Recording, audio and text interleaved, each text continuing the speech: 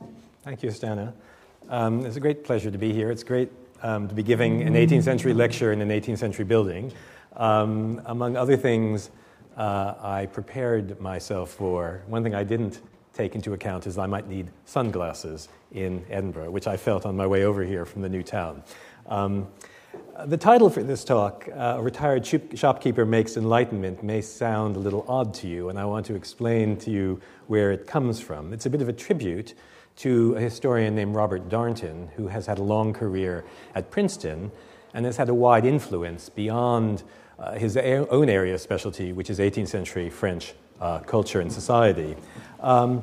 In 1984, he published a book that became quite well known, The Great Cat Massacre and Other Episodes in French Cultural History. And in this book, Darnton contributed to the widening of topics that were legitimate topics for historians to investigate as aspects of cultural history. Now, most famously, in this book, he dissected an occasion in 1730s Paris when a bunch of apprentices in a printer's shop held a trial of cats in the alley and then killed them all, executed them all, and thought this was an object or a matter of great, great hilarity. And Darnton uses that as a way to suggest that historians, who needless to say would not feel a great deal of hilarity about killing cats, ought to approach their historical subjects a bit in the way that anthropologists do distant and different peoples, namely as quite other. Indeed, he was encouraging historians to think of culture not as a list of great works of literature and art, or as a rota of famous writers and artists, but rather to think of culture as the lived lives of people in general, with all those unspoken assumptions and divergent beliefs and contradictory emotions that animate ordinary lives. Well, from his interest in the killing of cats episode, one might not think that Darnton had that much to say about the Enlightenment. But indeed, one of his most important contributions was a discussion of the Enlightenment. And his discussion of the Enlightenment was in keeping with the kind of concerns that came across in the Great Cat Massacre. And what he said about the Enlightenment, this is a quotation, is the summit view of 18th century intellectual history has been described so often and so well that it might be useful to strike out in a new direction, to try to get to the bottom of the Enlightenment and even to penetrate into its underworld. Perhaps the Enlightenment was a more down-to-earth affair than the rarefied climate of opinion described by textbook writers, and we should question the overly highbrow, overly metaphysical view of intellectual life in the 18th century. Now, the way that Darnton himself did it was to investigate the lives and efforts of authors and publishers in 18th century Paris and elsewhere in Europe who published the great Enlightenment tomes, but also had to make a living and produced many lesser works, and indeed many works that seem, from that highbrow perspective, hardly enlightened at all. So Darnton helped to create an approach to history that puts the life of the mind back into coordination with the life of the body. Enlightenment, like all features of culture, is or was a social practice, a certain kind of activity immersed in the general run of human activities. Now, to return to the Great Cat Massacre, this orientation towards culture as an activity is perhaps what explains why the titles of the chapters in the Great Cat Massacre are all sentences with an agent as a subject and an active verb. So the chapter about the Cat Massacre was called Workers' Revolt, and other titles were Peasants Tell Tales, A Bourgeois Puts His World in Order, A Police Inspector sorts his files, and so forth. And so in keeping with that, I thought I would talk about a retired shopkeeper making enlightenment. And basically, I want to emphasize in a kind of Dartonian kind of way that, first of all, the Enlightenment is an activity or was an activity, but also that enlightenment mattered to at least some very ordinary people. And the ordinary person who I'm going to be talking about today was this shopkeeper or retired shopkeeper named Edmund Rack. Now, to forecast, what do I want you to see in the story of Edmund Rack? First of all, it's a story about social and cultural change, or social and cultural metamorphosis, individual metamorphosis, namely the way an ordinary 18th century individual could take advantage of his circumstances and his luck and make a new self. It is also a story about the way ordinary people could put to use some of those ideas that we sometimes think of as being highbrow, namely enlightenment and refinement, that were so current in the 18th century. Rack's is also a story about the way ordinary people could be brought into contact with quite elite people in relations that were delicate but viable. But it is also a story about the stresses and strains that accompanied the gratifications of this sort of life that I'm describing. I have to say, my discussion is unashamedly English in focus. Rack was English and spent his life in England, but at least it's not just ethnocentricity, since you can tell I'm a North American. So to Edmund Rack. When you take the train from Cambridge to Norwich, you go through a series of small towns in the fens and farmland of Cambridgeshire and then Norfolk. One of these is Attleborough, which is midway between Norwich and Thetford, 14 miles to either town, and this is where Edmund Rack was born, about 1735. And Attleborough, when you take the train through it, still has the air of a small and isolated place, and all the more it must have done in the 18th century. However, one of the interesting things about 18th century England, and it's also true of 18th century Scotland, is the way isolated places, or once isolated places, were being knit closer to the rest of the nation, economically, socially, and culturally. Printed material was circulating more widely, and indeed institutions such as coffee houses and assembly rooms were proliferating, often to be found in surprising locales. As an example, there were some 39 assembly rooms in 18th century Norfolk. Now, a few of them were in Norwich, the county town, but many of them were dispersed in other places. For instance, from 1709, there had been a regular assembly in Beccles, which is another small town about equidistant from Norwich as Attleborough is, but not a place necessarily you'd think as a center of polite culture. However, Rack was not from the polite classes, or as we might say, he was not from the assembly attending classes. His parents were Quakers, and his father was a weaver. And his mother had something of a reputation for preaching in the area. And Rack, when he was a lad, was apprenticed to a shopkeeper in Wymondham, which was 6 miles up the road in the direction of Norwich. Now, little in particular can be said about Rack's education. The formal element, if there was any at all, must have been very early and quite limited. However, like so many others motivated to learn, he did achieve literacy and numeracy, which were probably taught to him by his own parents or in some very local and very humble teaching establishment.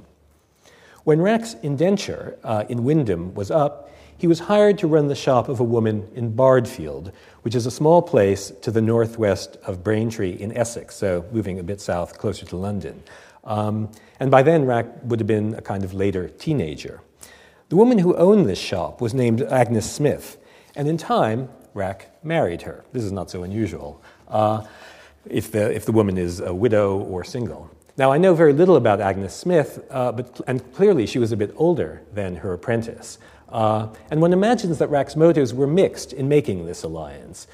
On the one hand, there's no reason to doubt that Edmund Rack and Agnes Smith had some sentimental attachment, since they stayed married until the end of Rack's life, and the evidence is that they had a companionable life together. On the other, Rack's motivations may also have been material as well as sentimental, because it seems to me likely that Agnes Smith, aside from owning this shop, probably owned some land and was related to yeomen and tenant farmers in that part of Essex. What is certain is that when Rack was about the age of 40, he and his wife were able to leave Essex and retire to Bath, where the evidence suggests that they were under no compulsion to work for a living. It's clear that Rack suffered from ill health once he was in Bath, so it's reasonable to surmise that Bath's reputation as a health resort must have been among the motivations that brought him to Bath. However, Bath also offered a field in which Rack could pursue his interests and, as we will see, deploy his talents in a way that would have been impossible in any less cosmopolitan place. Even before his arrival in Bath, Rack had built on the foundations of that early, fairly rudimentary education. It's clear from references he made in writing that he had familiarized himself with a raft of English and Scottish writing of the century, basically of the 18th century and the late 17th century, poets, essayists, philosophers, and moralists. More than that, he had begun a writing career of his own. He wrote verse, for instance, and the first title he ever published, or the first fruit of his verse writing, was something called Reflections on the Ruins of an Ancient Cathedral, to which is added an elegy on winter, a pair of poems that seem inspired by the style and popularity of Thomas Gray, whose Graveyard elegy had been published a decade or two before. And Rack's Reflections, those two poems, were published in 1770, but in Chelmsford, which is a reasonably sized town, and as the colophon on the book indicates, it was sold by all the booksellers in Essex, Suffolk, and Norfolk. So the nature of this publication indicates the way a local man could use local resources to attempt to launch himself on a provincial public's notice. However, even earlier, that is before 1770, and maybe 1768 or so, it's not exactly clear, Rack had begun publishing essays in periodicals published in London. Now, the publication of literary and moralist periodicals was an important segment of the publishing industry in the 18th century from the time of the appearance of some particularly classic examples of this genre, namely The Tatler and The Spectator, put together by Joseph Addison and Richard Steele at the beginning of the 18th century. Now, an important feature of such periodicals in the 18th century was the invitation they extended to readers to contribute in any number of ways to the periodical, writing letters to the editor, submitting essays, submitting verse, answering riddles and paradoxes that were set by the periodical, and just answering invitations to propose improvements in the world or reforms. Such periodicals encouraged the building of what has been called a community of readers, which was inclusive. This community of contributors to periodicals attracted men and women, lords and servants, metropolitan people and provincial people. Clearly, our man Rack took advantage of this inclusivity because we find his contributions, usually under various kinds of pseudonyms, in periodicals with names such as the Monthly Ledger, the Monthly Miscellany, the Royal Magazine, the Sentimental Magazine, the Universal Museum, in the late 1760s and through the mid-1770s. And these were kind of a sampling of a wide range of titles that were being produced in these years. So before he had even left Bardfield for Bath, he was developing a literary practice and some sense of himself as a literary man. Rack arrived in Bath in 1775 when he was about 40 years old, and he died 12 years later. As I will describe, he left his mark on Bath, most significantly by being one of the animating spirits of two societies devoted to improvement and cultivation. He was the sort of local man who attained an obituary in the local paper. However, we're able to enter a bit inside Rack's experience of Bath because for a few months in 1779 and 1780, he kept a journal. This desultory journal of events, etc. at Bath, which was what he called it, was a kind of running letter to relatives and friends back in Essex. So this was a personal journal that was also meant to be read by others. And many personal journals, of course, are not that way, but this was. And therefore, the journal had literary ambitions and is at times very self-consciously stylish. But for all its literary qualities, the journal also provides reportage about his very social life in Bath. And as it appears in the journal, Rack's daily and weekly itinerary is very diverse. He visits the pump room and the long room and the coffee houses in Bath. He visits the market and picks up provisions. He stops in the town hall to hear some legal cases. He attends auctions and art exhibitions and sales. He attends lots of scientific lectures. He promenades on the parades and other public walks, and often accompanied by his wife. He reads and converses at the circulating library, where he borrows new publications, and he goes on rural walks, which allows him to collect fossils and mosses, which are things he's interested in. Rack loved what he called the sources of pleasure and rational entertainment available in Bath. Nor was he put off by the celebrity and glamour that surrounded him.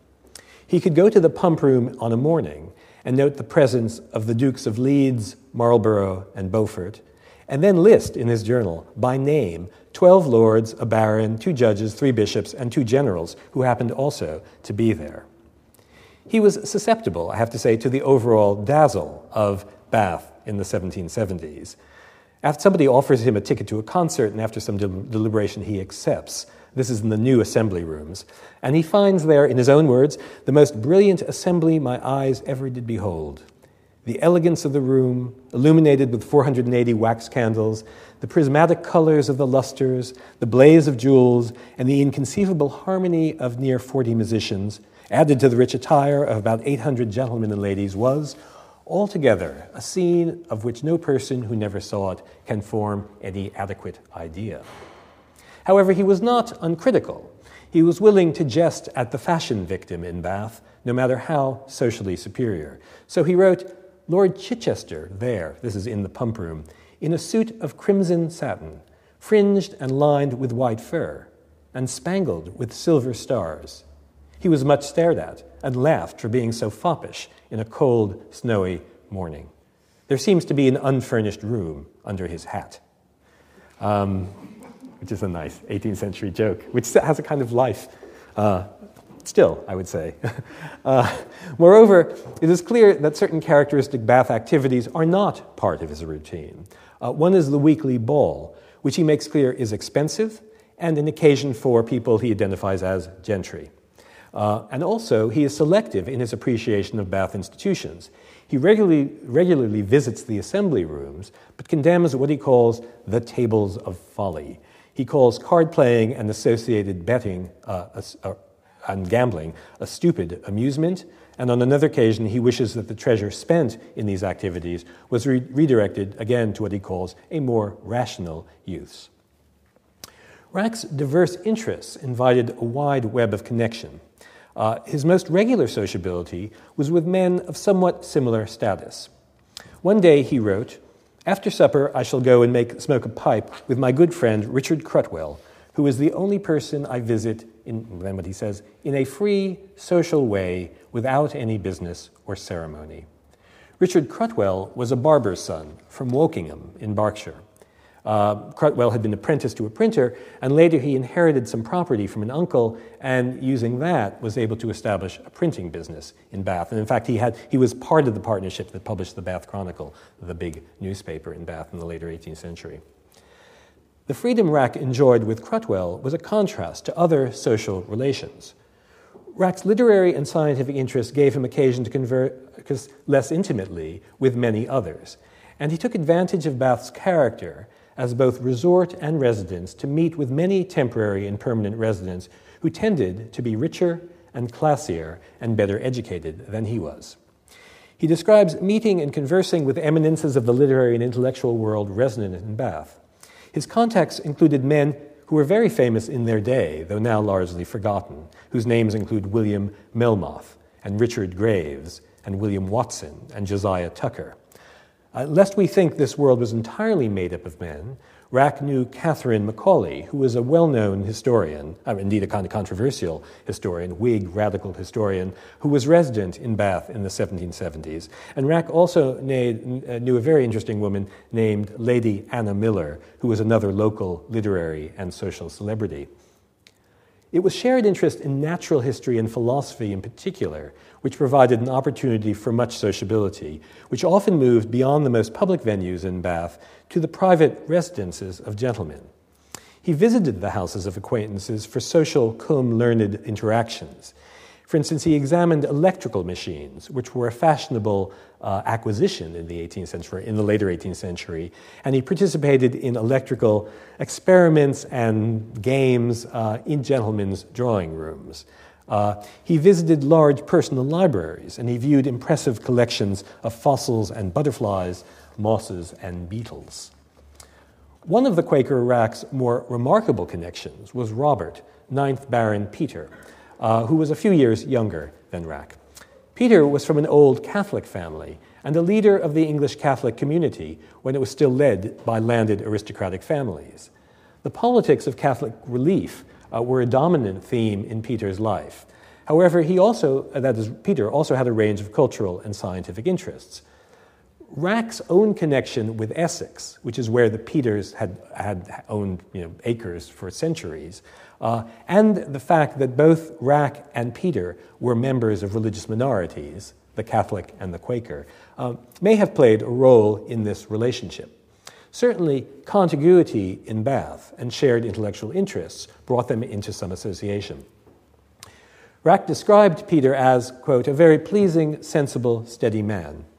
He has several times been to see me, and he stays some hours, conversing with the greatest freedom." Now, this conversation with a Catholic aristocrat must have been a different kind of freedom, or must have involved a different kind of freedom than that he enjoyed with the barber's son, Richard Crutwell. Rack seems to have been intoxicated with these interactions at the intersection of status and intellect. On the one hand, the interaction effaced, at least temporarily and to some extent, social difference. On the other, Rack seems to have been excited by the very contrast between himself and those of higher status with whom he dealt. When Rack visited the library of Robert Madden, who was an affluent local gentleman, Madden, quote, "told me I was welcome to take the books all home, one at a time, and look them over, so that here is a vast field of fine entertainment and instruction without any expense." For Rack, subordinacy led to much appreciated opportunities. However, he noted how Madden's politeness eased these opportunities. Of Madden, Rack says, "He is a very learned, polite man, and one of those few who take a pleasure in obliging, which renders the obligation doubly pleasing." So that, here we have sort of an interaction where a kind of reciprocity is being developed on kind of mutual concessions that are mutually pleasing. Further evidence of the psychology of such interactions is evident in Rack's comments on his relation with William Melmoth, who was a writer of 18th century bestsellers, which are now pretty much forgotten. And of him, Rack writes, "I am never in his company, in Melmoth's company, without feeling a kind of awe and reverence from a consciousness of his great superiority to almost every other man. Yet he treats me with all that respectful ease and politeness which a person who is infinitely nearer on an equality could not wish to have exceeded. If there is anything that can justify a little self-estimation, sort of self-esteem on Rack's own part, it is certainly the notice and friendship of a Melmoth. And one of the things I'm incredibly interested in is just how you get these great social disparities, and yet there are these temporary abeyances of the acknowledgement of status to create what Rack himself says a kind of equality.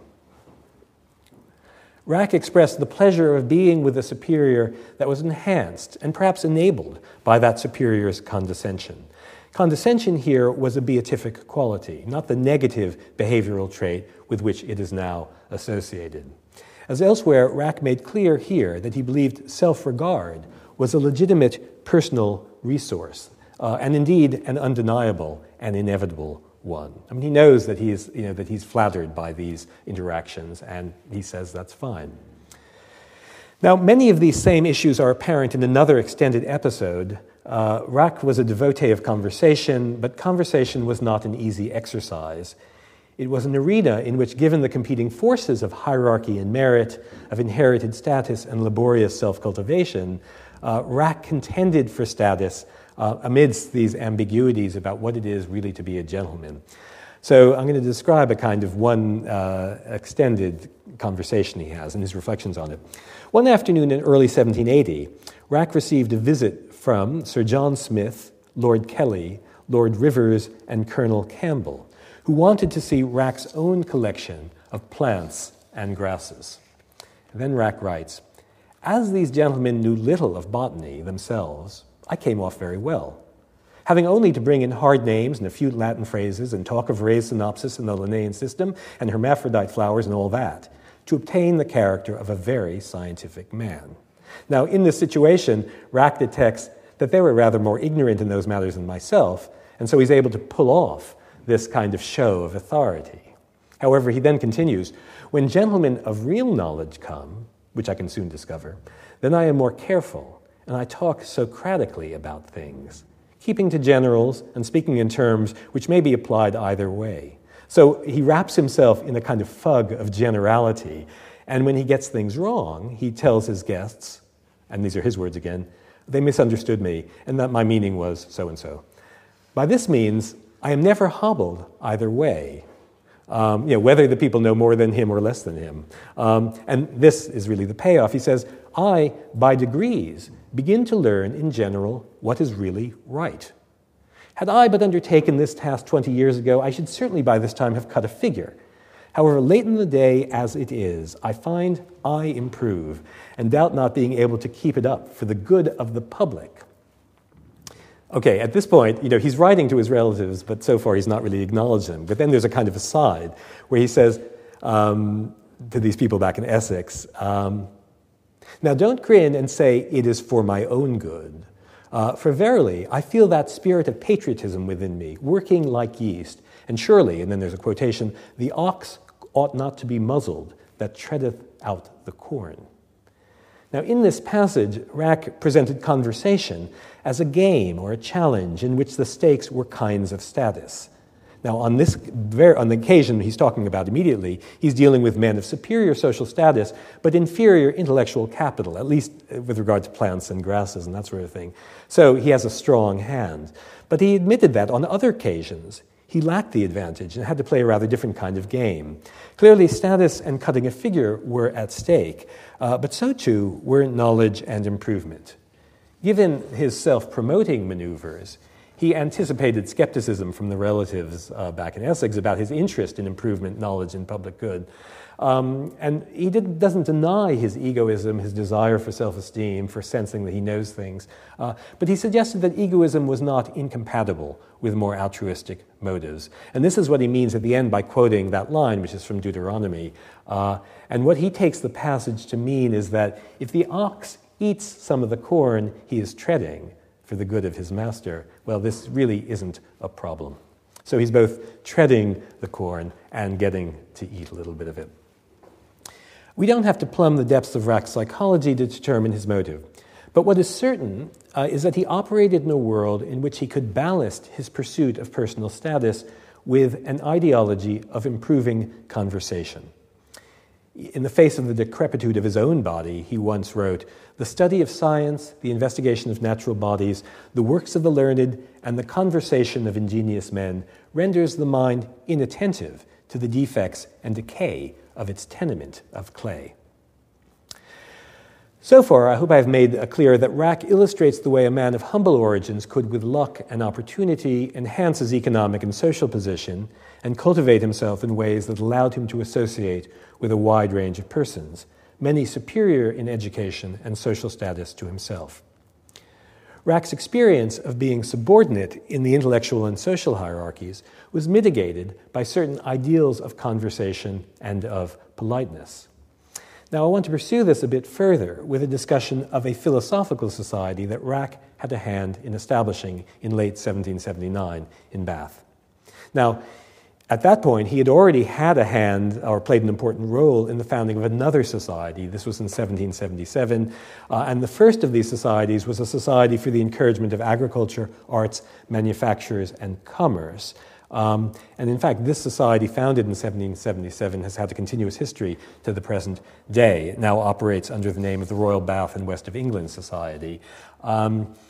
However, time only allows to discuss briefly the other society founded in 1779, the Bath Philosophical Society. On the evening of 27 December 1779, Rack had supper at the home of one Thomas Curtis. Curtis, again, was a few years younger than Rack, same generation, though. Curtis was an affluent Bath resident and a supporter of improving and charitable institutions in Bath and in that region. Curtis proposed that he and Rack initiate a new society devoted to philosophical conversation. They made a list of intellectually and socially distinguished residents in Bath, and starting the next day, they visited them one by one. Even by the end of the first day, they had already netted 9 individuals who met that very evening and formed the society. This immediate success says something about the way that someone like Rack could harness the wealth and prestige and the energy of men superior to him in many ways. In subsequent weeks, Rack successfully approached others who included baronets and lords.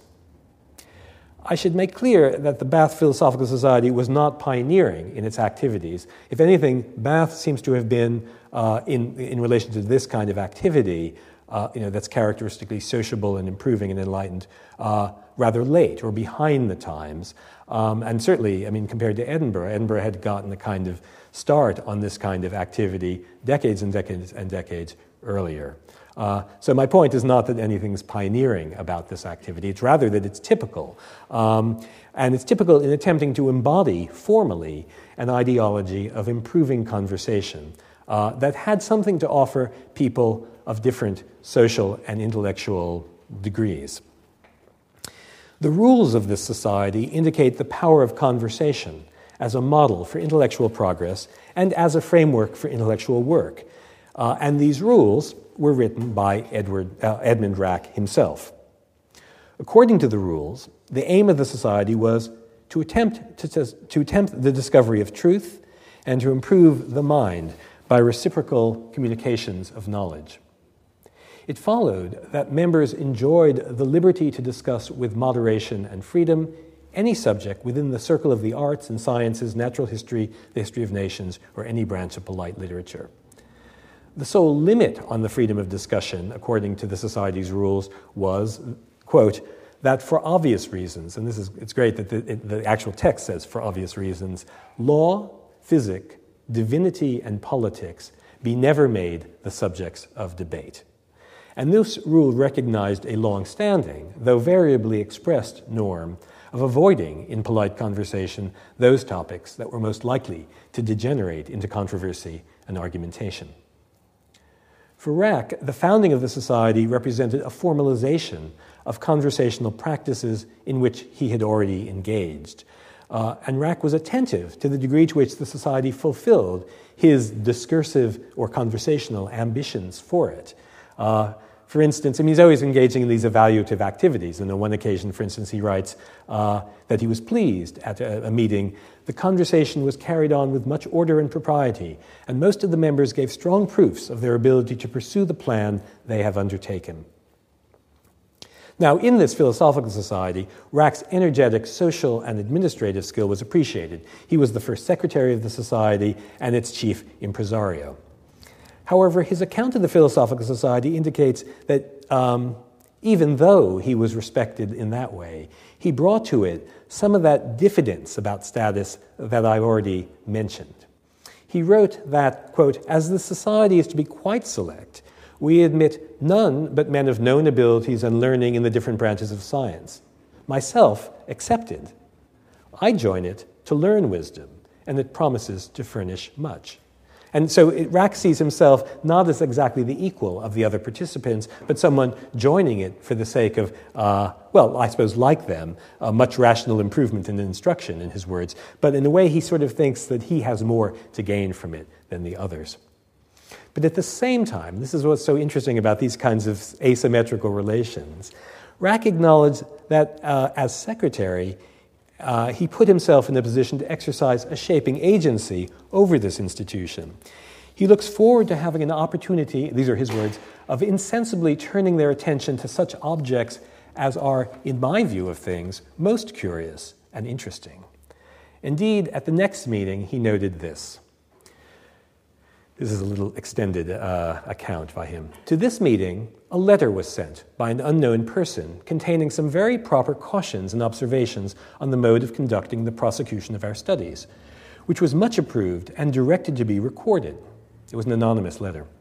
Several of the members said they believed it to be written by Lord William Seymour and were sure it was his handwriting. I did not contradict them, though I knew they were mistaken, having written the letter myself, and gotten John Eaton to copy it and put it in the office. So easy a matter it is to deceive wise men. So if not precisely duplicitous, this episode suggests a willingness to be less than totally transparent. And Rack's behavior here is motivated simultaneously by a sense of inferiority and by a sense of entitlement and indeed a kind of confidence. His contradictory attitudes needed to be bridged by a form of manipulativeness. In this episode, in a way, social values were reversed because the wise, who he's deceived, are shown to be rather gullible or deceivable. Meanwhile, the unwise, namely himself, are shown to be cogent. And indeed, for this brief epistolary moment, you could say Rack found himself impersonating a man of much superior standing, namely this Lord William Seymour. The fact that Rack's contribution was mistaken for a lord's must have given a considerable spike to what he called his self-estimation. Rack thought of himself as an intellectual and social subordinate to other members of the Philosophical Society. And despite his own intellectual and social career, which I've called ordinary, but indeed has some things about it that seem quite remarkable, he was subordinate. The most august member of the society was Constantine Phipps, who was Lord Mulgrave. Again, a man who's a little bit younger than Rack. Mulgrave was married to the daughter of John Harvey, the first Lord Harvey, who was an extremely famous and important courtier during the reign of George II. So, Phipps is part of the really haute aristocracy. Mulgrave had begun visiting Bath in 1780, and though he was simultaneously busy as an MP, as a member of Parliament, as a member of the Admiralty Board, and as an active naval commander in time of war, anyway, so he was busy with all these things. I got lost in my syntax there for a moment. And he had earlier led exploratory expeditions to the North Atlantic and Arctic, from which his own scientific interest and reputation had developed, and that's why he was invited to join this society. Part of what I'm interested in is just what happens in those moments, or in these settings where you've got Lord Mulgrave and Edmund Rack in the same room in some kind of interaction. Now, other members of the society were distinguished professional men who resided in or visited Bath, but others were men not that different from Rack in origin and in trajectory. One was a local dissenting stonemason, another was an optician and instrument maker, another was a man named Richard Pulteney, who was a tailor's son from Loughborough, whose many gifts as a natural historian were insufficient to propel him out of Blandford in Dorset, where he felt like a beached whale. Thus, the Bath Philosophical Society was simultaneously exclusive and inclusive. Its membership was limited to 25 members, but that membership ranged from Lord Mulgrave to people like Edmund Rack. What exactly did the Bath Philosophical Society offer this diversity of men? Well, the key thing is that it represented an attempt to formally embody an ideology of improving conversation that made room for people at different social levels.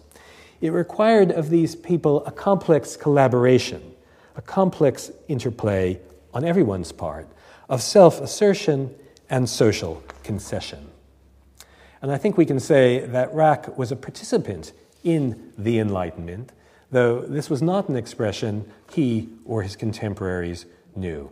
And I'm going to conclude by just talking a little bit about some ideas of Rack, which were very common at the time, but that really give you a perspective on the Enlightenment from Edmund Rack's standpoint. Rack was well-versed in a narrative of human progress, an enlightened narrative that grounded the transition from barbarity to civilization on commerce and exchange. He reported that one day at the circulating library, quote, "Some of the literati were conversing on the present rapid progress science is making in France and Switzerland. In the latter place, where ignorance and barbarism have reigned for many ages, the lamp of science is now diffusing its rays with great splendor. Even in that remote place, Switzerland, Gothic manners have given place to the arts which sustain commerce and the elegancies of polished life." Now, my view is that Rack saw his participation in the Bath Philosophical Society as part of these world historical processes. Despite his diffidence, and despite his recognition that the pleasures of conversation were partly complement to his sense of self, to his self-esteem, Rack also saw that the individual had a role and was valued as part of a larger project of communication. Edmund Rack once aired the theory that underlay this posture. And again, he's reflecting on the progress of humanity and liberty in Europe in recent decades. He wrote, "Whatever cause brings men of cultivated minds and polite manners together from different countries, civilization, knowledge, and the love of science is thereby promoted." And these are the key words. Men of bright parts and learning, when remaining single in their different abodes, only twinkle at a distance like individual stars. When assembled together, they form a glorious constellation which enlightens the darkest hemisphere. They communicate light to and reflect it on each other and on all around them. Well, here an account of human progress is grounded in a conviction that sociability and conversation have the power to activate human talent and magnify human resources.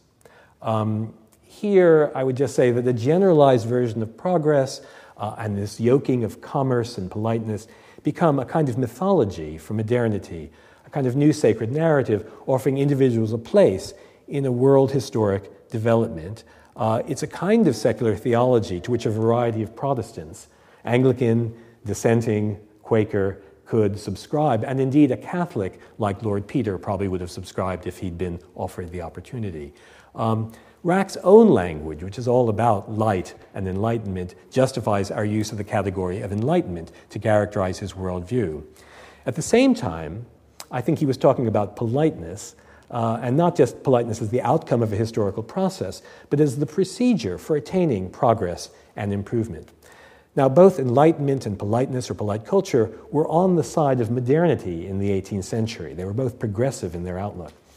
But the modernity that they supported was an 18th century modernity, one that had very limited interest in modifying or challenging inherited political and social hierarchies. People like Rack knew well how to work in a world of hierarchy, and they were effective at it, though not always at ease. Thank you.